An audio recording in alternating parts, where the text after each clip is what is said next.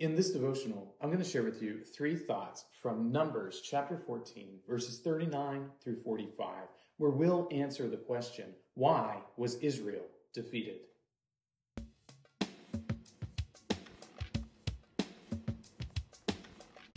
Numbers 14, 39 through 45 says, When Moses told these words to all the people of Israel, the people mourned greatly. And they rose early in the morning and went to the heights of the hill country, saying, Here we are. We will go up to the place that the Lord has promised, for we have sinned. But Moses said, Why now are you transgressing the command of the Lord, when that will not succeed? Do not go up, for the Lord is not among you, lest you be struck down before your enemies. For there the Amalekites and the Canaanites are facing you, and you shall fall by the sword, because you have turned back from following the Lord. The Lord will not be with you.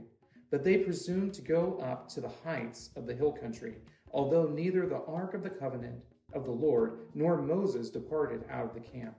Then the Amalekites and the Canaanites who lived in that hill country came down and defeated them and pursued them even to Hormah.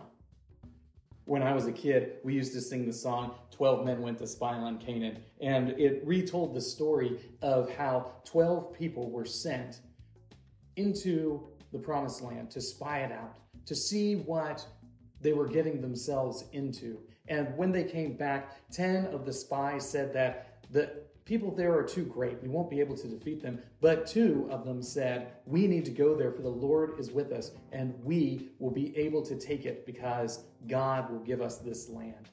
Well, the people listened to the 10 who said that the enemies were too great for them, and they rebelled against God. This is the aftermath of that occurrence. Here are 3 thoughts from Numbers chapter 14, verses 39 through 45 on why Israel was defeated. Thought number 1, rebellion against God. The people of Israel rebelled against God. When the Lord said, you're going to go up into this land flowing with milk and honey, and all of these enemies will be defeated before you. They will all be driven out. It was a great piece of news for them to hear.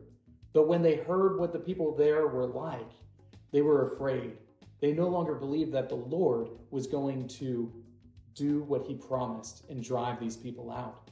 So they rebelled against God and said, no, we're not going to go up.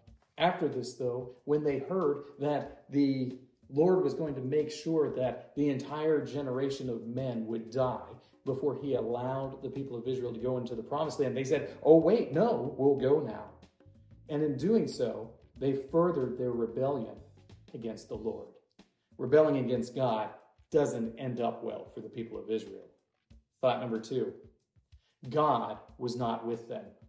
So these people, they were trying, maybe their heart was in the right place, or perhaps they were just afraid of wandering around the wilderness for 40 years. They didn't want to die there. They wanted to go into the promised land.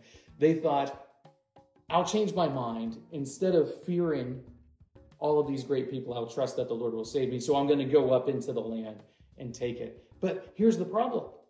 They had already rebelled against God by saying they weren't going to go. And because they had already rebelled against God and said they weren't going to go, the Lord had already condemned them to wandering in the wilderness. It isn't like you can just say, I'm going to take it back, when the punishment has already been pronounced. So God was not with them when they went up to move into the promised land. God wasn't with them, and he wasn't driving the enemies before them. So all of the physical characteristics that made the Israelites so afraid of these Amalekites and Canaanites, well, they were all brought to bear on the folks who went up against them. God wasn't with them, so they lost the battle. Thought number 3, they ignored Moses. And when the people of Israel ignore Moses, things don't turn out that great. Because Moses is the mouthpiece of God for the people of Israel. He is the one that God is using to communicate his will and his word to them. And the Lord told Moses that they were going to wander in the wilderness for 40 years. The Lord told Moses that he would not be with them if they go up and try and wage war to gain the promised land from themselves. by their own strength. They ignored Moses, who was the prophet of God. And when they did so, they realized just how weak they were without the Lord fighting for them. These three thoughts come to us from the assigned reading, Numbers chapters 13 through 16. If you'd like to read through the Bible with me, you can do so by joining the Facebook group Through the Bible, where we are reading the text of Scripture together.